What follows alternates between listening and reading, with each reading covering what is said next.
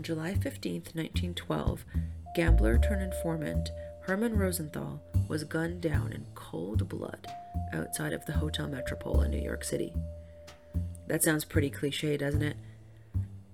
This murder would stand out, though, and become known as the crime of the century, as evidence stacked up against Police Lieutenant Charles Becker of the anti-gambling Strong Arm Squad, claiming that he was the one that ordered the hit.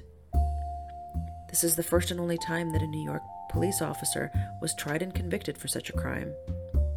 He and 4 unfortunate gunmen were sent to the electric chair, and the very judges and officials who did so took advantage of the notoriety of the case to climb a political ladder and satisfy their own ambitions. This is a story of the early years of gangs in New York, of that first generation of immigrants that came over in the 1880s and the 1890s, of kids that grew up on the rough streets of the Lower East Side, that made their own way in a new country, reconciling old world traditions with new world opportunities. This is the mob that raised Capone, Lansky, Luciano, and so many others.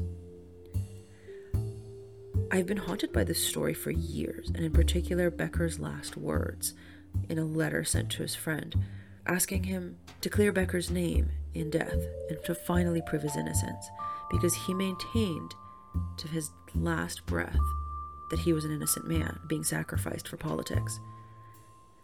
Over the last few years, my co-host Annie and I have been able to piece together a story out of digitized documents, newspapers, genealogy records, and so much other information that is now available online, that it's a story that seems to have been actively written out of history. So we're taking a new look at the Becker-Rosenthal affair, as it was called, with the hope that we can finally accomplish what was attempted 100 years ago, and to prove that Lieutenant Charles Becker was innocent.